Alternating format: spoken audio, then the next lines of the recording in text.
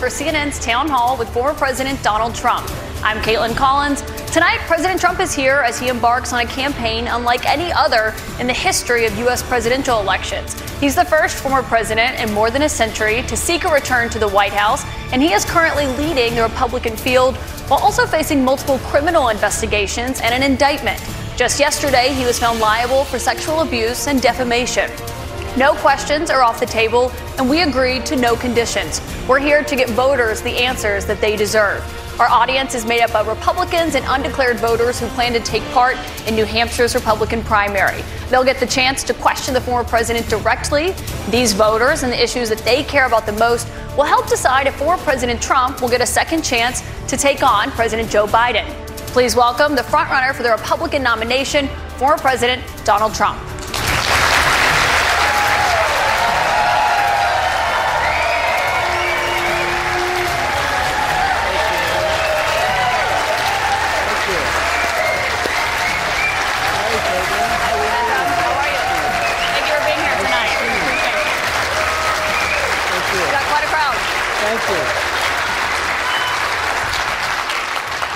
President Trump, thank you for your time here tonight. We got a great crowd here in New Hampshire, a lot of voters with a lot of questions about what your 2024 term would look like, what another Trump term would look like. We'll get to the voters shortly, but your polls show that you are dominating the Republican race right now, but you are also under active federal investigation for trying to overturn the 2020 election results. Your first term ended with a deadly riot at the Capitol, and you still have not publicly acknowledged the 2020 election results. Why should Americans put you back in the White House? Because we did fantastically. We got 12 million more votes than we had in, as you know, in 2016. I actually say we did far better in that election. Got the most that anybody's ever gotten as a sitting president of the United States. I think that when you look at that result and when you look at what happened during that election, unless you're a very stupid person, you see what happens. A lot of the people in this audience, and maybe a couple that don't, but most people understand what happened. That was a rigged election, and it's a shame that we had to go through it. It's very bad for our country. All over the world, they looked at it, and they saw exactly what everyone else saw. You look, even if you just look recently with the 51 intelligence agents, that made a 16-point difference. If you look at the FBI, and Twitter, they call it Twitter files, made a big difference. If you look at Mr. President, back to what you just said there, though, it was not a rigged election. It was not a stolen election. You and your supporters lost more than 60 court cases on the election. It's been nearly 2.5 years. Can you publicly acknowledge that you did lose the 2020 election? Let me just go on. If you look at True the Vote, they found millions of votes on camera, on government cameras, where they were stuffing ballot boxes. So with all of that, I think it's a shame that what happened. I think it's a very sad thing for our country. I think it's a very sad thing, frankly, for the world, because if you look at what's gone to our country has gone to hell. Our borders are bad. Our military has been bad. You look at the taxes, you look at inflation, what's happened to inflation. It's just destroying our country. We've really become, in many ways, a third world country. And it's very sad what's happened in this administration. And it's something that will turn around on day one. We were energy independent. Now energy is at a level that we've never had to pay before. Nobody can afford to continue to pay what's happening with energy. But we were energy independent. We were getting out of Afghanistan with strength and with dignity. And instead we got out, we looked like fools, probably the most embarrassing moment in the history of our country. We have a lot of questions about the economy and foreign policy tonight. But what you just said there, Republican officials debunked those claims about fraudulent ballots. We want to give you a chance tonight. Who? Republican officials in Georgia and every single state. There is no, your own election officials, Mr. President. So we wanted to give you a chance. People were afraid to take on the issue. But we have a big problem in this country. We wanted to give you a chance to acknowledge the results. We have elections that were horrible. If you look at what happened in Pennsylvania, Philadelphia, if you look at what happened in Detroit, Michigan, if you look at what happened in Atlanta, millions of votes. And all you have to do is take a look at government cameras. You'll see them. People going to 28 different voting booths to vote, to put in 7 ballots apiece. But Mr. President, I have to stop you there because there is no evidence of that. Your own election officials testified to that and have said that Republicans in these states did this. In Georgia, there were multiple recounts, including a hand recount. We have questions about the claims that you're making tonight from voters on this topic. I want to bring in Scott Dustin from Concord. He works in insurance litigation. He's an undeclared voter. That's what they call independents here in New Hampshire, as you know.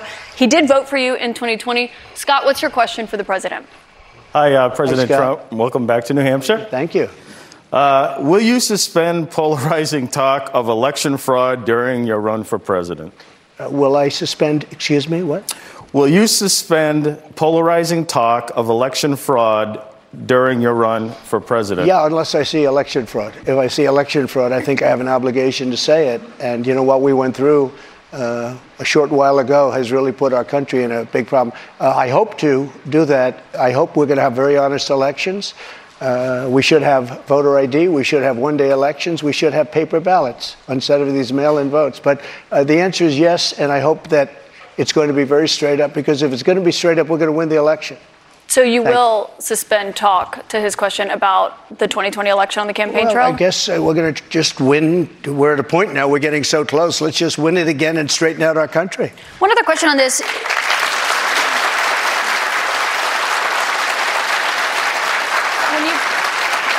When you've talked about the 2020 election results in the past, you once suggested terminating the Constitution. Do you stand by those comments? No.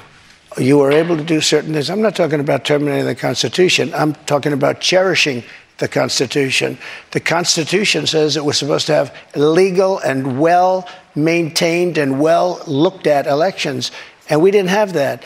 I cherish our Constitution, but we have to live up to the Constitution. We weren't living up to the Constitution. I was just saying there's no evidence of that election fraud. You did once tweet. You're supposed to say that, but, I'm glad you say that. But, look, that was a horrible election. That was a horrible election. And unless somebody's very stupid, and I know you very well, you're not stupid at all, but you perhaps are given an agenda or you have an agenda. Look, we have to have honest elections in our country. We have open borders.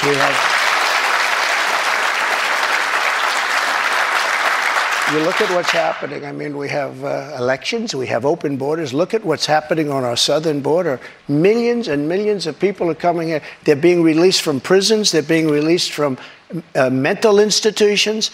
And we have millions of people pouring into our country. And now they're getting rid of Title 42, which I put on, which kept people out that were sick and Mr. President, we have a lot of questions about immigration to get to tonight. Obviously, that's a big topic, especially given what's expected to happen tomorrow.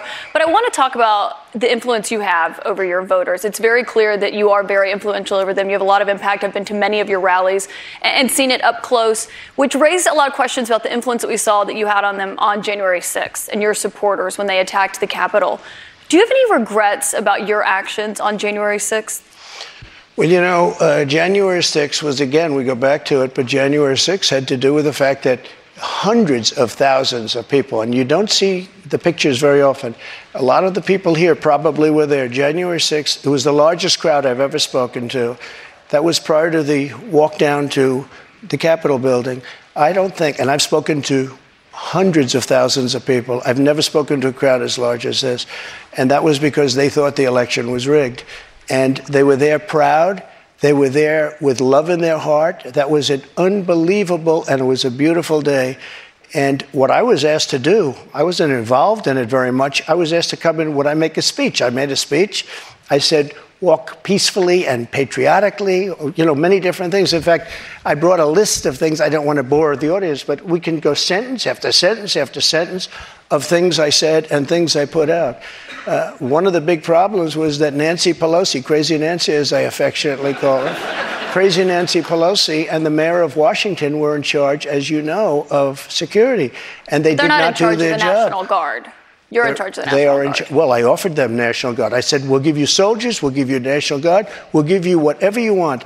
And they turned me down. And in fact, she turned me down. She turned me down in writing. They turned me down. But your acting defense secretary, Chris Miller, at the time, he says you never gave a formal order to deploy the National Guard. But when it came to that day... Just the opposite. Chris Miller wrote a book, and he's a fantastic guy, and he was ready to go. They turned him down. If you look, the mayor of Washington, D.C., lovely lady, she said, we don't want it. We don't like the look. Nancy Pelosi said, we don't like the look. If they would have had I offered them 10,000 soldiers. I said, it could be 10, it could be more, but I offered them specifically 10,000 soldiers. If they would have taken 500 soldiers, you wouldn't have had the problem. They turned it down. And if you look at the Inspector General report, he says they turned it down. They made a terrible mistake. Well, Chris Miller was your acting defense secretary. He says you never gave that order. But back to what happened on that day. He you said did you not weren't say that. He has testified that, Mr. He President. did not say that. But you said you weren't very involved that day. You did tell your supporters to come to Washington. You tweeted about it, about that speech that happened on the rally. Am I allowed to say that? When they went to the Capitol and they were breaking into the Capitol, smashing windows, injuring police officers, why did it take you 3 hours to tell them to go home? I don't believe it did.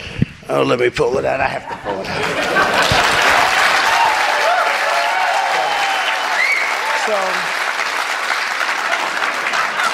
So if you look at, on January 5th, the day before, I said, please support our Capitol Police and law enforcement. They are truly on the side of our country. Stay peaceful. Stay peaceful. This was the day before, and this was in the form of Twitter. Now I use Truth Social. I think it's far superior, okay? I hope everybody's on Truth. If you look January 6th, this is before 2:30. I am asking for everyone at the U.S. Capitol to remain peaceful. This is right after, as it was happening. But what happened is they took it down. I don't know why. I think they took it down because it was so good. They didn't like it being up there. I am asking, and we didn't know until I got it back, because now I have 90 million people waiting for me to go back, but I'm on Truth and I'm staying on Truth. Listen, I am asking for everyone at the U.S. Capitol to remain peaceful. No violation. We want no violation. We want no violence. Remember, we are the party of law and order. Respect the law and our great men and women in blue. Thank you. That was at 2:30. That was very early. Mr. President, I looked at the same timeline that you did. But you didn't report that. You know why? Because it was taken down. We did report it. I was reporting that day. It was taken down and it wasn't. But when it was clear to you that they were not being peaceful, you saw them rushing the Capitol, breaking windows. They were hitting officers with flagpoles, tasing them, beating them up. When it was clear they weren't being peaceful, why did you wait 3 hours to tell them to leave the Capitol? They listened to you like no one else. You know that. They do. I agree with that. But so why didn't you tell them to go home sooner? Nancy Pelosi and the mayor are in charge. I assume they were able to do their job. They weren't. But Pelosi's not in charge of Capitol security. And if you remember, I made a video right outside the Oval Office in the Rose Garden. And I'm very proud of that video. I didn't have a script. I don't need scripts like a certain person that's in there right now. What time, the video, it came out much later after they had already attacked the Capitol. It was a great video. And it was a beautiful video. And it said, I mean, I don't want to read it all, but you have to go home now. We have to have peace. We have to have law and order. We have to respect our great people of law and order. We love the people of law and order. We can't play into the hands of these other people. We have to have peace. Please go home. Now, I said that. Referring you know to the what they law did? and order there, they took Mr. that President. down, and to this day, it hasn't been put up. And the reason is it's so good and so conclusive that all of this nonsense and all of the tens of millions of dollars that have been spent are just wiped away with this one. And they've never put it back up. They had another one that they did the same thing. But that video that you referenced there, it wasn't posted until 4:17 p.m. No, I'll tell you. They breached the Capitol at 2 p.m. That video was posted. 4:17 yeah, p.m. actually a little bit before that. Right, so that's my question. Because in that 3 hours, over 140 it was officers posted after were the first one I just read, though, and that was at 2 o'clock. But I think the reason the timeline is so critical here, because going back to your influence, in Here's that 3 hours, posted. over 140 officers were injured that day. And a person named Ashley Babbitt was killed. Yes. You know what? She was killed, and she shouldn't have been killed. And that thug that killed her, there was no reason to shoot her. At blank range, cold blank range, they shot her. And she was a good person. She was a patriot. There was no reason. And he went on television to brag about the fact that he killed her. The officer was not bragging about the fact that he killed her. But bragging. One person who was at the Capitol that day, as you know, was your vice president, Mike Pence, who says that you endangered his life on that day. I don't think he was in any danger. Mr. President, do you feel that you owe him an apology? No, because he did something wrong. He should have put the votes back to the state legislatures, and I think we would have had a different outcome. I really do. But he doesn't have the authority to do that, as you know. What? The vice president does not have the authority to reject those. Are you ready? Let's have this one out just now, because it's interesting. Let's keep it interesting, right? I like Mike Pence very much. He's a very fine man. He's a very nice man. He made a mistake. His lawyer said, you cannot move. I called him the human conveyor belt. I said, even if the votes, I talked to his lawyer, even if the votes are absolutely fraudulent, he can't say, yes, sir, he can't send back. And the Democrats played it, and the rhinos played it.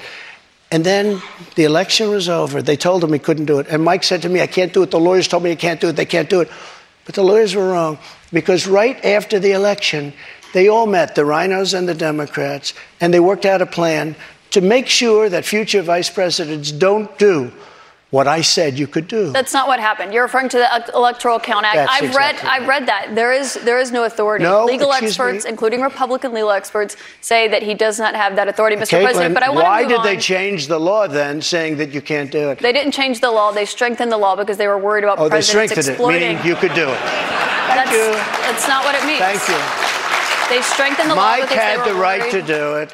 They convinced him he didn't, and it was a horrible thing for our country. If you would have sent those votes back to Georgia, Pennsylvania, and other states, Wisconsin, which if you look at Wisconsin, they virtually admitted now that the election was rigged. If you would have sent those votes back to many of those states, they would not come back in the affirmative. And remember what I said, and you just said it pretty much. You admitted what I said was right. They said he didn't have the right to do it. And he did have the right to do it, and that's why they changed the law, taking that right away. I should note that your campaign paid for a recount that happened in Wisconsin. It actually had more votes for President Biden by the end of it. But I want to move on to Wayne Beyer. He's a retired attorney from North Conway. So many illegal votes were cast in Wisconsin. And if you look in Milwaukee, Wisconsin, they had so many illegal votes, they didn't even know what to do with them. You're absolutely wrong. Mr. President, there weren't any fraudulent votes in Wisconsin. I do want to get to the audience, though. We have questions for you from the audience. Wayne Beyer is a retired attorney from North Conway. He has previously served in Republican administrations. He volunteered for the Republican Party in the 2022 midterms. He voted for you in 2020. What's your question for the president, Wayne? Thank you for coming, Mr. President. Thank you, Wayne. My question to you is, will you pardon the January 6 rioters who were convicted of federal offenses? I am inclined to pardon many of them. I can't say for every single one, because a couple of them probably they got out of control. But, when you look at Antifa, what they've done to Portland, and if you look at Antifa, look at what they've done to Minneapolis and so many other places. Look at what they did to Seattle and BLM. Many people were killed. These people, I'm not trying to justify anything. But you have two standards of justice in this country, and what they've done, and I love that question, because what they've done to so many people is nothing. And then what they've done to these people, they've persecuted these people. And my answer is, I am most likely, if I get in, I would say it will be a large portion of them. They did and it'll be very early on. And they're living in hell right now. So when it comes to pardons, they're living pardons, in hell. And they're policemen, and they're firemen, and they're soldiers, and they're carpenters and electricians, and they're great people. Many of them are just great people. Mr. President, one of the people who was convicted was a former policeman, but he was convicted of attacking a police officer, I should note. But when you said you are considering pardoning a large portion of those charged with crimes on January 6th, does that include the 4 Proud Boys members who were charged and convicted of seditious conspiracy? I don't know. I'd have to look at their case, but I will say in Washington, D.C., you cannot get a fair trial. You cannot. Just like in New York City, you can't get a fair trial either. Speaking of New York, I want to ask you about a significant verdict that was reached yesterday. I know this is something you want to weigh in on as well. A Manhattan jury found that you sexually abused the writer E. Jean Carroll and defamed her. You've denied this. But what do you say to voters who say it disqualifies you from being president? Well, there aren't too many of them, because my poll numbers just came out. They went up. Okay. I think I'm the only person in history who had a charge like that. And usually you leave office, you say, I'm sorry, but I'm going back home. I'm back home to my family and everything. I'm going to be resigned. My poll numbers went up, and they went up with the other fake charge, too. Because what's happening is they're doing this for election interference. This woman, I don't know her. I never met her. I have no idea who she is. I had a picture taken years ago with her and her husband, nice guy, John Johnson. He was a newscaster, a very nice man. She called him an ape. Happens to be African American. Called him an ape. The judge wouldn't allow us to put that in. Her dog or her cat was named Vagina. The judge wouldn't allow to put that in. All of these things but with her, they could put in anything. Access Hollywood. This was a jury of 9 people who found you liable of sexual abuse. Do you think that will deter women from voting for you? No, I don't think so, because I think the whole thing, just so you understand, ready? I never met this woman. I never saw this woman. This woman said, I met her at the front door of Bergdorf Goodman, which I rarely go into other than for a couple of charities. I met her in the front door. She was about 60 years old, and this is like 22, 23 years ago. I met her in the front door of Bergdorf Goodman. I was immediately attracted to her, and she was immediately attracted to me. And we had this great chemistry. We're walking into a crowded department store. We had this great chemistry, and a few minutes later, we end up in a dressing room of Bergdorf Goodman, right near the cash register. And then she found out there were locks on the door. So she said, I found one that was open. She found one. She learned this at trial. She found one that was open. What kind of a woman meets somebody and brings them up, and within minutes, you're playing hanky-panky in a dressing room, okay? I don't know if she was married then or not. John Johnson, I feel sorry for you, John Johnson. Mr. President, can I think of it. I know you're recounting what she said, but Mr. President. Let me just, if I could, because you asked the question. This was a just jury, so you understand, though. if I was walking in at the bar, because I was very famous then, and I owned the Plaza Hotel right next door, and I owned buildings around it, I'm not going into a dressing room of a crowded department store. Then I say, if she was being raped, and by the way, they said she wasn't raped. Okay, that was her charge. She wasn't. They found that you sexually abused her. What? Say what? They did. They said he didn't rape her, and I didn't do anything else either. You know what? Because I have no idea who the hell she is. But Mr. President, I don't know who this woman is. Can I ask you, given your recounting your version? I don't know who. And I tell you this. But Mr. President, are you ready? Can I swear ask on you my children, which I'd never do. I have no idea who this woman. This is a fake story, made up story. We had a horrible Clinton-appointed judge. He was horrible. He allowed her to put everything in. He allowed us to put nothing in. Mr. President, this is a you're fake recounting your version story. of events here right now to the audience. You referenced the trial. You did not go to the trial and actually testify. Do you wish that you had testified? No, it wouldn't have made a difference. This was a rigged deal. My lawyer said, sir, you don't have to do it. I actually said, I think I should. It would be respectful. They said, sir, don't do it. This is a fake story, and you don't want to give it credibility. That's why I didn't go. One thing you did do in this. And I swear, and I've never done that, and I swear to, I have no idea who the hell, she's a whack job. Mr. President, you did not testify in person in this trial. There was a tape deposition of you from October in it. You defended the comments that you made on that Access Hollywood tape about being able to grab women how you want. Do you stand by those comments? I said if you're famous and rich or whatever I said, but I said if you're a star, you are, and I said women let you. I didn't say you grab, I said women let. You didn't use that word, but if you look, women let you. Now, they said, will you take that back? I said, look, for 1,000,000 years, this is the way it's been. I want to be honest. This is the way it's been. I can take it back if you'd like to, but if you're a famous person, if you're a star, and I'm not referring to myself, I'm saying people that are famous, people that are stars, you were asked in the deposition, people that are rich, to be a star, people that are powerful, they tend to do pretty well in a lot of different ways, okay? And you would like me to take that back? I can't take it back because it happens to be true. I said it's been true for 1,000,000 years, approximately 1,000,000 years, perhaps a little bit longer than that. So you stand by those comments? Well, I don't want to lie. Mr. President, we have a lot of questions. Here's what she wants me to say. Let's get to the audience questions tonight. A rich and famous person has no advantage over anyone else. Well, you do have an advantage. And I say unfortunately, but that's the way it is. You said fortunately or unfortunately. Well, fortunately but Mr. President, we have a lot of audience questions to get to tonight. I want to go back to the audience. We've got Danielle Rieger. She works as an oral surgery assistant. She's a Republican activist from Derry. She was a New Hampshire delegate for you in 2020. What's your question? Hi, thank you so much for coming to New Hampshire to answer our questions.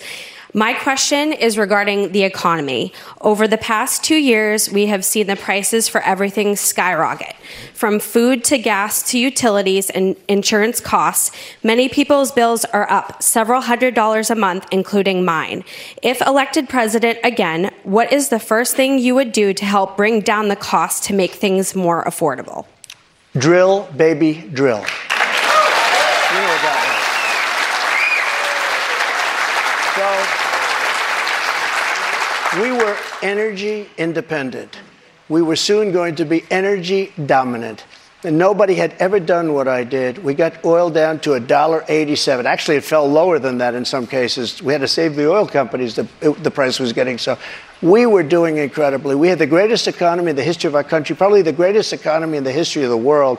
We were energy independent, soon to be energy dominant. We were going to be bigger than Russia and Saudi Arabia put together ×2. We have more liquid gold under our feet than any other nation. Any other nation.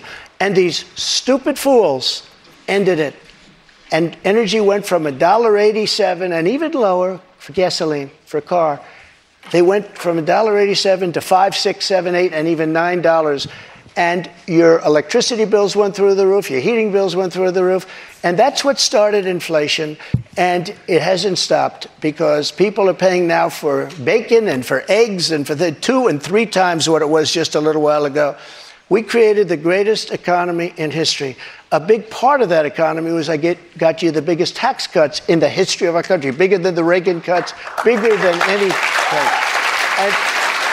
And also, Caitlin, as you know, we got the biggest regulation and regulatory cuts. This place was rocking, and then we were given a gift from China. And China paid a big price. And let me tell you something. I took in hundreds of billions of dollars in taxes from China. But prior to COVID coming in, and then I rebuilt the economy again, a second time. But we had, prior to COVID coming in as from China, from Wuhan, which I said it came from Wuhan. Everybody said, oh, you're wrong about that. You're wrong. It came from Wuhan. I said it right from day one. So we had the greatest economy in the world. Here's the story. They made energy so high, and energy is all invasive. It is massive as an industry and as a cost. It lifted everything. Mr. President, if you made donuts, no matter what you did, and we had inflation, the likes of which I guess we haven't had, as I said, for 52 years, but I think more than that. We had no inflation. We had the lowest energy prices we've had in decades. This country was rocking and rolling. And by the way, we had the most secure border in the history of our country. Mr. President, we have more questions on the economy. I want to make sure we get to all of those. As you know, the U.S. right now could be just 3 weeks away from defaulting on its debt. That could mean millions of jobs lost, people not getting their Social Security payments. People believe it would put the U.S. economy into a recession. On that topic, I want to bring in Marta Cervella, a student here at St. Anselm. She is an undeclared voter who did not vote in 2020. Marta, what's your question? Hi, Mr. President. Hi, thank you. So my question is, what do you think about the United States' current debt situation, and how can we move forward? Such an important question. So we're at $33 trillion, a number that nobody ever thought possible. When we had our economy rocking and rolling just prior to COVID coming in, like literally, we were making a fortune. And oil, we were going to make so much money from oil, we were going to start paying off debt. But then with COVID coming in, we had to do other things. We had to keep this country alive because it was so serious. But we have to get the country back. We have to lower energy prices. We have to lower interest rates. Interest rates are through the roof. Energy has to come down. It all has to come down, and we have to start paying off debt. But when we have a debt limit, and they use that very seriously to me. They came in, Schumer came in with Nancy Pelosi, and they were using it. We'll violate it. We'll do whatever. They talked a whole lot different than they do right now. I say to the Republicans out there, congressmen, senators, if they don't give you massive cuts, you're going to have to do a default.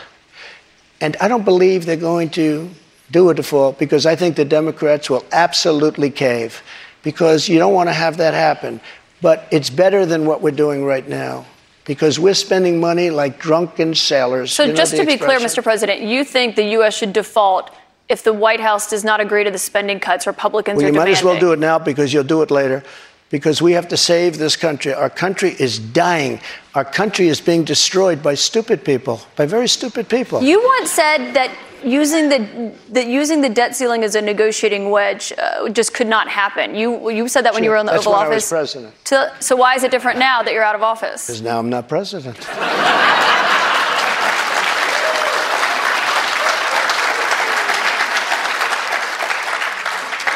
The U.S. defaulting would be massively consequential for everyone in this room, for all Americans. You don't know. It's psychological. It's really psychological more than anything else. And it could be very bad. It could be maybe nothing. Maybe you have a bad week or a bad day. But look, you have to cut your costs. We're spending $7 trillion on, much of it on nonsense. $7 trillion on nonsense. We've got and another I actually question from a voter said, tonight. get all of that money that was wasted, and frankly, the Senate should have never approved it. Get all that money that was wasted, and if they don't get rid of that, you'll have to default. Okay? Mr. President, we've got another voter here tonight. And by the way, you're going to default eventually anyway, but it's going to be much messier. I don't think you'll have to default. I think if the Republicans hold strong and they say let's say we want $5 trillion off, I really think the Democrats have no choice but to do it. And if I win, they're going to be doing the same thing to me in 2 years. I guarantee you that. Mr. President, we've got another voter here tonight. And they did that before. Bobby Petrino has been waiting very patiently. Sure. He's a student at St. Anselm. He's a member of College Republicans. He's an undeclared voter right now. He supported you in 2020. Bobby, what's your question for President Trump? Hi, thank you for coming. This is a bit of a pivot, but with gun violence and mass shootings in the news cycle recently, I'm worried that state governments and the federal government are going to act to repress gun rights. Under your administration, you instructed the Department of Justice and the ATF to ban bump stocks. If elected president again, how would you act not only to defend our Second Amendment rights, but to restore rights that have been taken from us, such as, by example, recently the ATF's ruling on the pistol stabilizing braces? Yeah, as you know, the bump stocks are actually a very unimportant thing. And NRA, I went with them, and they said it doesn't mean anything. They're actually, all they do is teach you how to shoot very inaccurately. So we did that. There's been nobody that's protected the Second Amendment, as you know, like I have. I protected it through thick and thin, not easy to do. But we have a very big mental health problem in this country. And again, it's not the gun that pulls the trigger. It's the person that pulls the trigger. And we have to protect our Second Amendment. We have to protect our Second Amendment. Mr. President, you dealt with a lot of mass shootings when you were in office. This year, there have already been more than 200 mass shootings in 2023. If you are reelected, are there any new gun restrictions that you would sign into law? I would do numerous things. For instance, schools, we would harden, very, very much harden. And I'm a very believer. I believe in teachers. I love teachers. I think they're incredible. And they love the children, not quite like the parents, but they love the children in many cases almost as much. Many of these teachers are soldiers, ex-policemen. They're people that really understand weapons. And you don't need 5% of the teachers would be more than you could ever have if you're going to hire security guards. But in addition to that, have security guards, you have to harden your entrances. You have to make schools safe. And you can make other places safe. But it is a big mental health problem in this country more than anything else. And remember, we have 700 million guns, 700 million. Many people, if they don't have a gun, they're not going to be very safe. I mean, if they don't have a gun, it gives them security. Now, you need them for entertainment, you need them for hunting, you need them for a lot of different things. But there are people that if they didn't have the privilege of having a gun in some form, many of them would not be alive today. You know, there's a certain country that had a very strict policy on guns, very, very strict. Which country? And, Brazil, okay?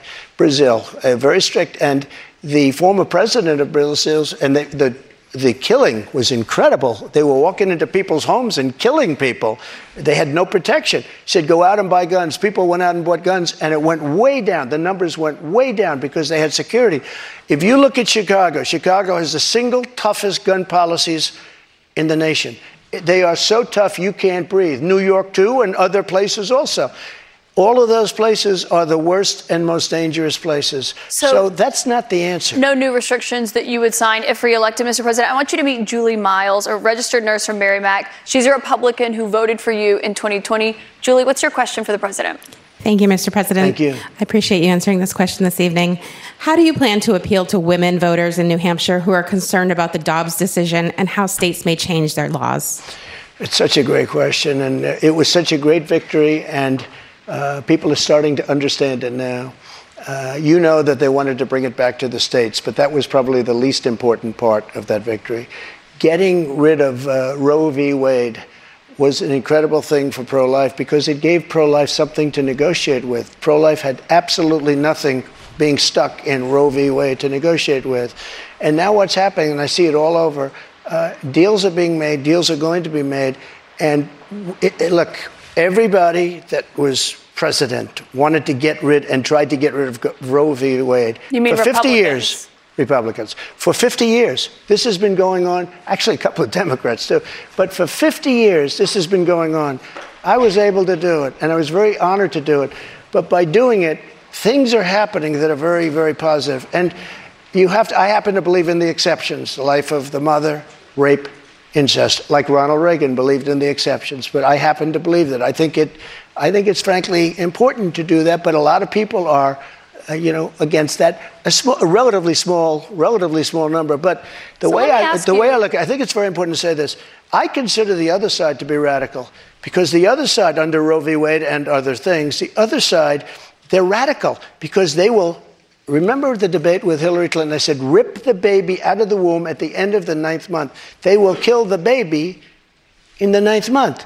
If you look at that crazy governor of Virginia from the former governor, where he said, no, the baby will be born, and then we'll decide essentially whether or not to execute the baby. But, Mr. President, can we talk about what you would do if these are the radical people. Re-elected? It's not the pro-life people that are radical. But if you are reelected and you're back in the Oval Office and you get legislation to your desk, would you sign a federal abortion ban into law?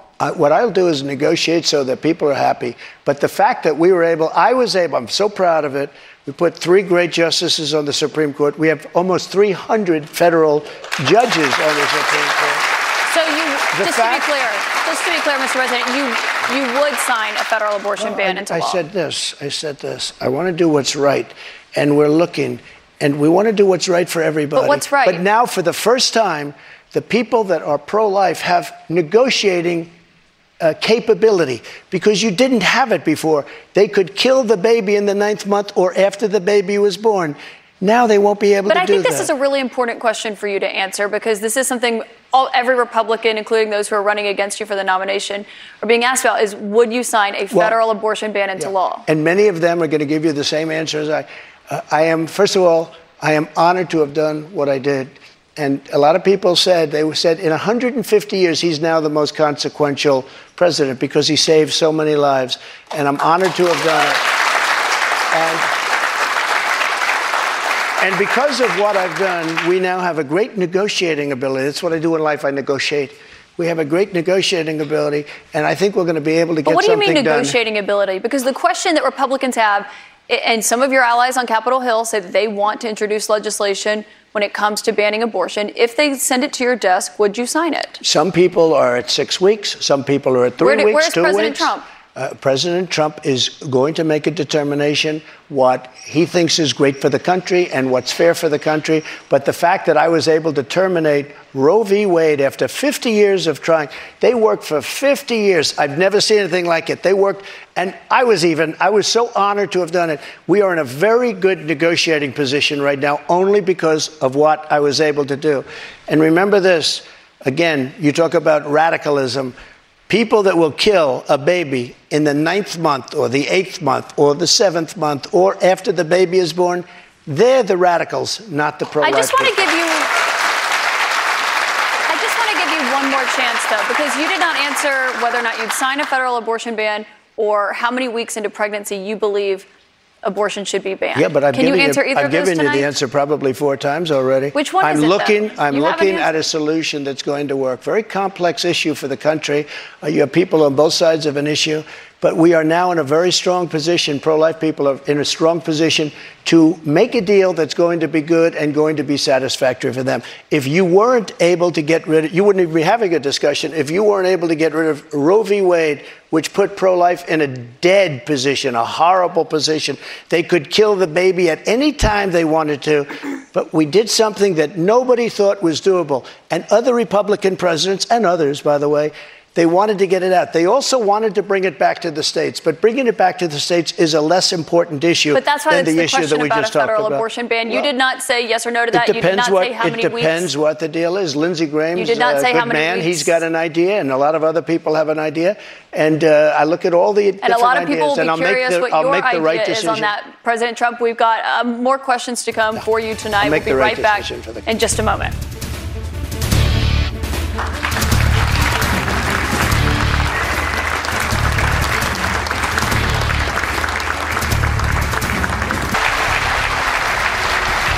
Welcome back to CNN's Republican Presidential Town Hall with former President Donald Trump.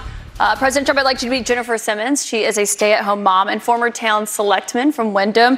She's a Republican, and she voted for you in 2020. Jennifer, what's your question tonight? Good evening, Mr. President. Thank you. Title 42 is expected to expire tomorrow.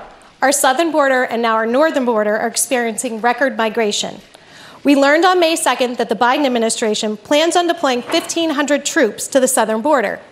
Do you agree with deploying troops to the border, and how will a Trump administration slow down the rate of migrants coming across all our borders? Sure. A very fair question, especially since tomorrow is going to be a day of infamy. You're going to have tens of thousands of people pouring into our country. Even the judge, the judge overruled them when they wanted to terminate it early. And he said, that you better extend this thing. The judge in Texas said, I hope you're going to extend this, but this is my policy that they're letting terminate because they lost in court. They wanted to go earlier. You're going to have millions of people pouring into our country right now at a level that nobody's ever seen before.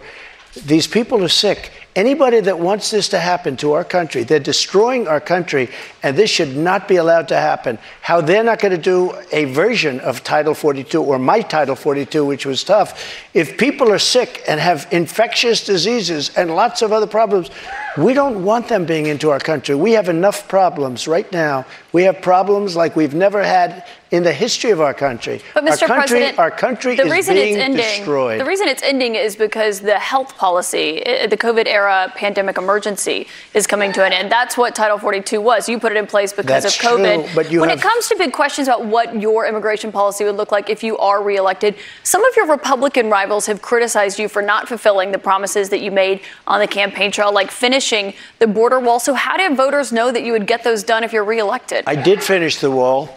I built a wall. I built hundreds of miles of wall, and I finished it. And then I said, we have to build some more because there are areas like water going through a dam. There are some areas where a lot of people are coming. You close up one, and they come into another. And we started another 100 miles of wall. In fact, I said to my people, if we start this and don't finish it, and then we had a rigged election, I'm sorry to say it. The election was not rigged, Mr. President. You can't keep saying that all night long. And so then they took over and they decided not to finish it. It would have taken them 3 weeks. I built hundreds of miles of wall. If we didn't have it, it would be hard to believe it could be any worse. They're just letting people flow into our country. Look, a country has to have borders.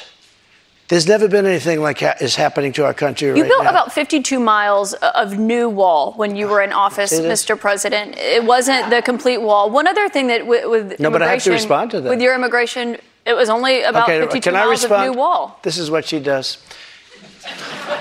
I built hundreds of miles. Some of the wall was up there, and it would be laying on the ground, rusted, rotten steel, rusted, rotten wood, and what the radical left crazy Democrats did, if there's a piece of wood laying down, they consider that a wall. I built 30-foot walls that go down 7 feet into the ground.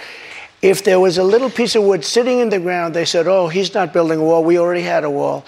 Because this is the game. They're a party of disinformation. It's not a game, Mr. President. It's about 52 miles of new wall. One other immigration policy you had when you were in office. I built new wall. 52 miles for hundreds of miles. CBP, Mr. President. What I did is I replaced other wall that was laying down, that was up and rotting in the ground for 30 years. Some of it was steel that you couldn't even see. Mr. President, it was only about 52 miles of new wall. But moving on, another immigration policy you had was the zero tolerance immigration policy that separated families at the border. If you are reelected, are you ruling out instituting that? Well, when you have that policy, people don't come. If the family hears that they're going to be separated, they love their family. They don't come.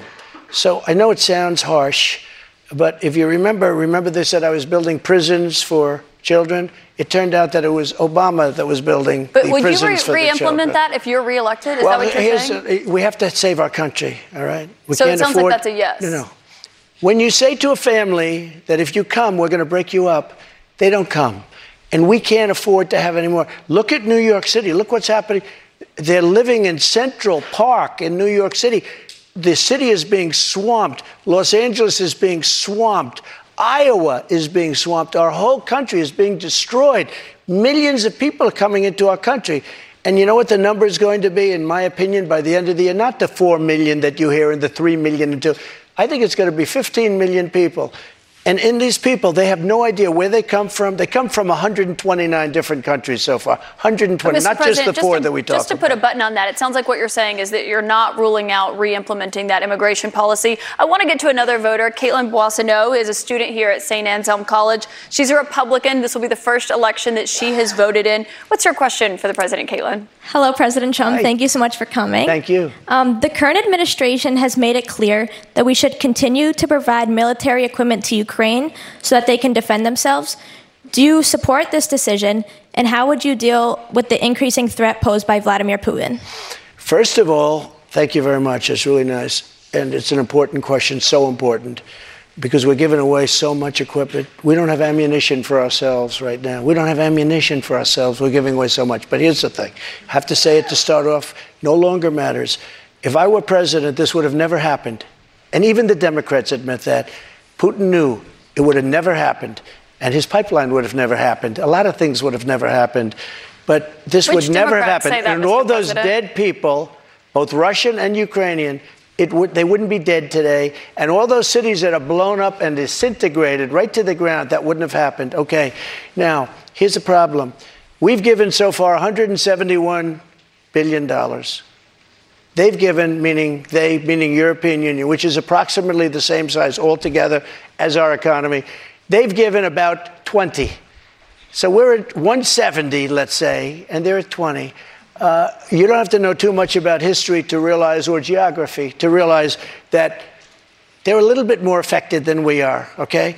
So they've got to put up a lot more money because they're taking advantage of us like every other country did. That's why I ended NAFTA and replaced it with the USMCA, Mexico, But on Canada. this issue, Mr. President, I should know, I don't know any Democrats who have said they don't believe Putin would have invaded if you were president. But her question is, would you continue to give Ukraine money and weapons if you're elected? What's the answer? I have a very good relationship with President Zelensky because, as you know, he backed me up with the phony impeachment hoax number one when he said the president didn't do anything wrong. So that was I happen when you asked to like. him for an investigation So I happen to in like. exchange Yeah, for that's right. weapons. And I was totally exonerated, by the way. Just a waste of time and money. You were impeached over that. You were impeached over that. But let's stay on topic here, Mr. President, because the question is, would you give Ukraine weapons I was and impeached funding? by a crazy woman named Nancy Pelosi. But the question here is, would you give Ukraine weapons and funding if you were elected? I would sit down. Let me just put it a nicer way. If I'm president, I will have that war settled in one day, 24 hours. How would you settle that war in one day? Because I'll meet with Putin, I'll meet with Zelensky. They both have weaknesses and they both have strengths. And within 24 hours, that war will be settled. It'll be over. It'll be absolutely over. Do you want Ukraine to win this war? I don't think in terms of winning and losing. I think in terms of getting it settled so we stop killing all these people and breaking down this country. Now, follow up on that? You said you don't think in terms of winning and losing. Mr. President, can I just follow up on that because that's a really important statement let me that just you just follow made up. there. Can you say if you want Ukraine or Russia to win this war? I want everybody to stop dying. They're dying. Russians and Ukrainians. I want them to stop dying. And I'll have that done. I'll have that done in 24 hours. I'll have it done. You need the power of the presidency to do it. But you won't say that you want Ukraine to win. You know what I'll say? I'll say this. I want Europe to put up more money because they're in for 20 billion. We're in for 170, and they should be. And they should equalize. They have plenty of money. They should equalize.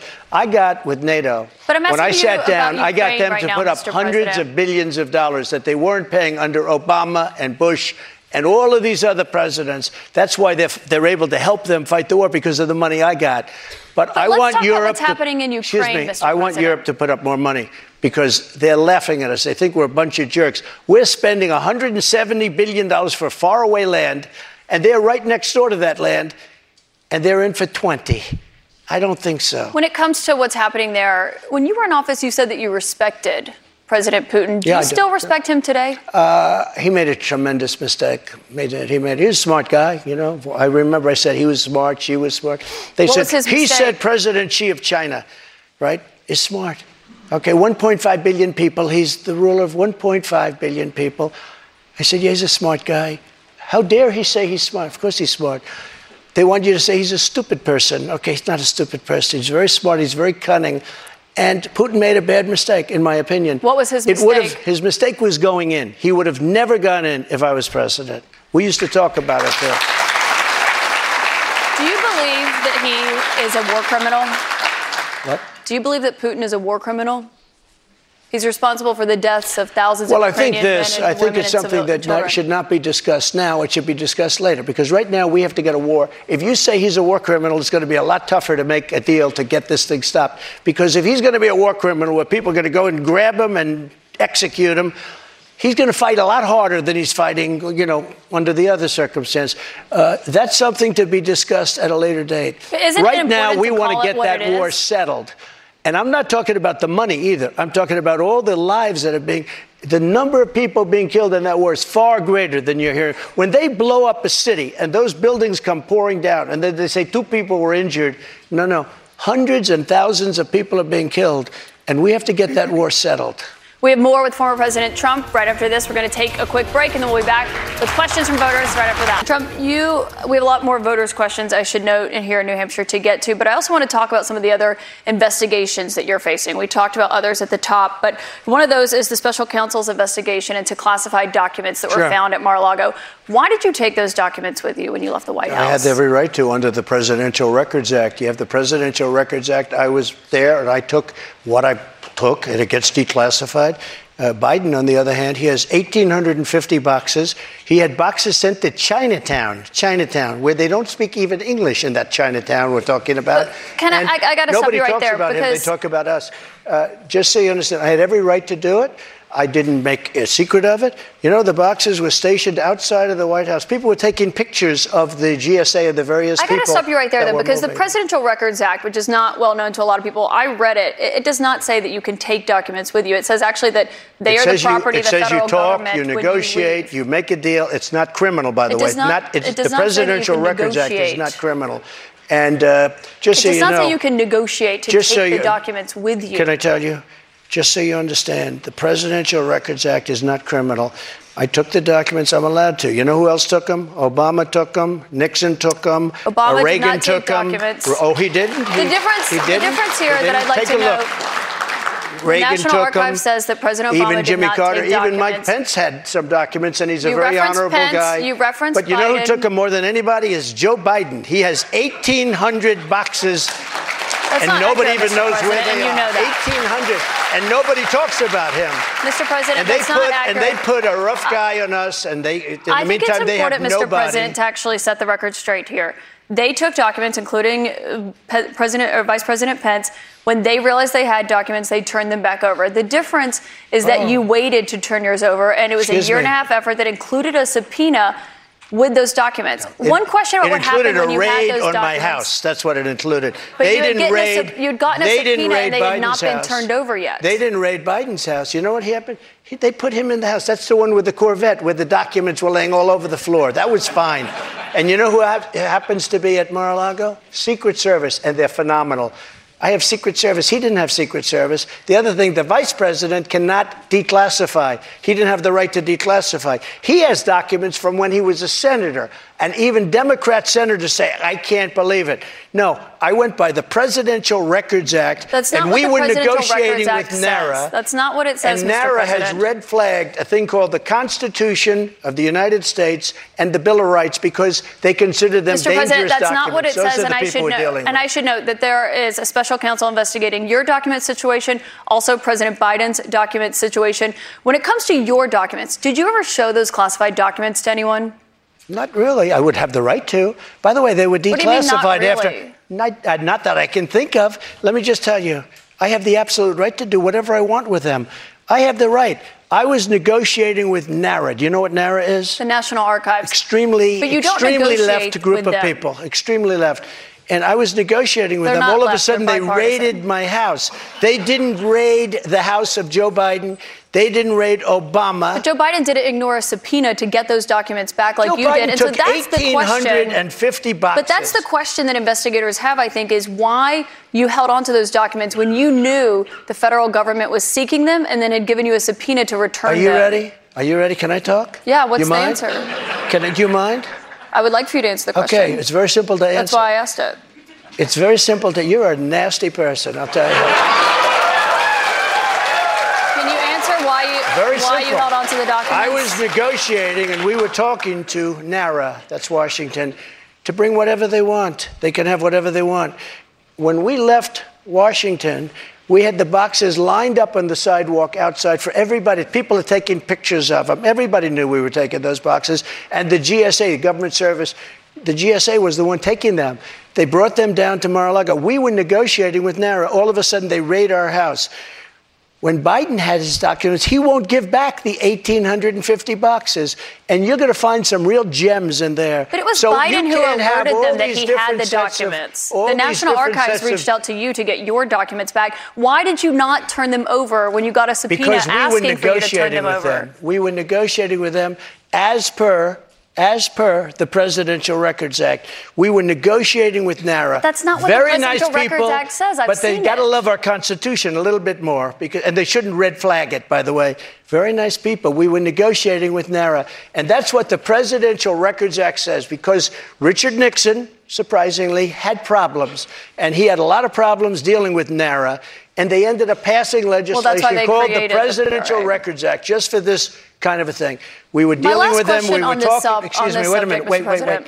We were talking to them.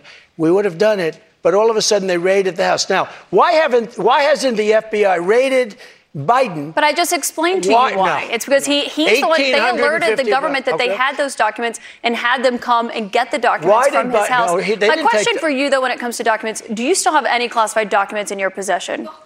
Are you ready? Do you? No, I don't have anything.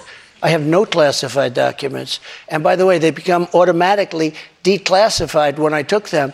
But No, you why? have to declassify Let me them. ask you a question. Why is it that Biden had 9 boxes in Chinatown? And he gets a lot of money from China. Why is that? And There why, is no why evidence aren't of that, people? Mr. President. No, you cannot why say aren't that. There people is no bringing that evidence up? of that, Mr. And why don't they President. put this What guy you're Jack referring Smith to and his is an group office of that he of had. thugs? Mr. Why don't President, they put him in charge of that? I need to stop you right there because there's no evidence of what you just said there. What you're referring to there is an office that he had after leaving That's at the University vice of Pennsylvania. presidency. Wrong. He had a temporary office. But I want to ask you about another investigation You're so that you're wrong. facing. You don't know the subject. I do know the subject. He had and I one do at know the University facts, of Pennsylvania, Mr. President. but he also had I want 9 to move boxes on to another in investigation Chinatown. that you're facing, which is the one that's She doesn't happening understand in it. Georgia, where they are investigating there your efforts to overturn the election results in the state of Georgia. I did nothing At the wrong. It was center a of perfect that, phone call. let me finish my question. At the center of that is that call that you had with the Secretary Perfect of State, call. Brad Raffensperger. Yeah, sure. Given the fact that there are indictments expected to come in that case this summer, is that a call you would make again today? Yeah, I called questioning the election. I thought it was a rigged election. I thought it had a lot of problems. I had I guess he's Secretary of State. I called. Listen to this. There are like 7 lawyers on the call, many of them from there. We're having a call. We're having a normal call. Nobody said, oh, gee, he shouldn't have said that. Why? If this call was bad, I questioned the election. You if asked this him to call find was you bad, votes. I didn't ask him to find anything. Let me We've just tell heard you, the audio if tape, this Mr. call President. was There's an bad, audio of you asking him to find I you said, 11,000 you owe something me votes. votes because the election was rigged. That election was rigged. And if this call was bad, why didn't him and his lawyers hang up? How dare you say that? This was a perfect Well, they were phone clearly call. concerned enough. They recorded the call, and I should note that, of course, This was a call that was made to question the results of election. And when we can't make a call to question election results, then this country ought to just forget about it. you weren't just questioning the election results. I was You were asking questioning the him to election. find you votes. And I should note that there is no evidence of fraud. There is no rigged election in the state of Georgia. I want to get back to the audience, though, Mr. President, because those are false claims you're making about what happened in Georgia. Jordan Sullenberger is here. He's an undeclared voter from Hollis. He voted for you in 2020. Jordan, what is your question for President Trump tonight? Thank you, Mr. Trump. Thank you very much. I'm 26. I'm a veteran. I help manage a private aviation company. You want a job? I'd love one, yeah. I'm looking for somebody very good. I'm not for mandates or government interference in private business, but I've seen Republicans going after us like DeSantis after Disney. Right. What would you do as president to protect us from government interference? Well, I'm the one that really wants to protect you. All of these fake investigations of me are about election interference. They think because I'm leading Biden by 11 points, 7 points, 9 points, I'm leading DeSanctimonious by a lot. By 40 points or 45 points. I think he ought to just relax and take it easy and think about the future, because right now his future is not looking so good. I will tell you this. We are really putting it to Biden, but he's putting it to himself because the economy stinks, inflation is horrible, and the border is a disaster. And by the way he got out of Afghanistan was the single most embarrassing moment in the history of our country. Mr. President, I have one more question for you here tonight, and I think while we're in front of the voters here in New Hampshire, this is a fundamental question for you. You are running in the 2024 race. If you are the Republican nominee and you are in that 2024 race, will you commit tonight to accepting the results of the 2024 election? Yeah, if I think it's an honest election, absolutely, I would. Will you commit to accepting the results of the election regardless of the outcome? Do you want me to answer it again? If I think it's an honest election, I would be honored to. And right now, we are so far ahead of both Democrat and Republican. And you know what? If I don't win, this country is going to be in big trouble. It's so sad to see what's happening. But no commitment there on the accepting the results regardless of the outcome. If it's an honest election, correct, I will. Okay, so not committing to accepting the 2024 election results or acknowledging what happened in 2020. President Trump, I want to thank you for coming here tonight. This is an important conversation with voters to hear and to have. Thank you to our audience and to our host, St. Anselm College. CNN's coverage continues with Anderson Cooper and Jake Tapper. Thank you. Thank you very much. Thank you very much, Caitlin. Good job. Thank you, Caitlin. Thank you very much. I like you guys. We love New Hampshire. Thank you. Thank you, Woody. Good luck, Woody. Thanks, everyone. You're looking there at St. Anselm College in Manchester, New Hampshire. Tonight's CNN Town Hall, moderated by Caitlin Collins, the first of the 2024 presidential campaign, is now in the books. Good evening from New York.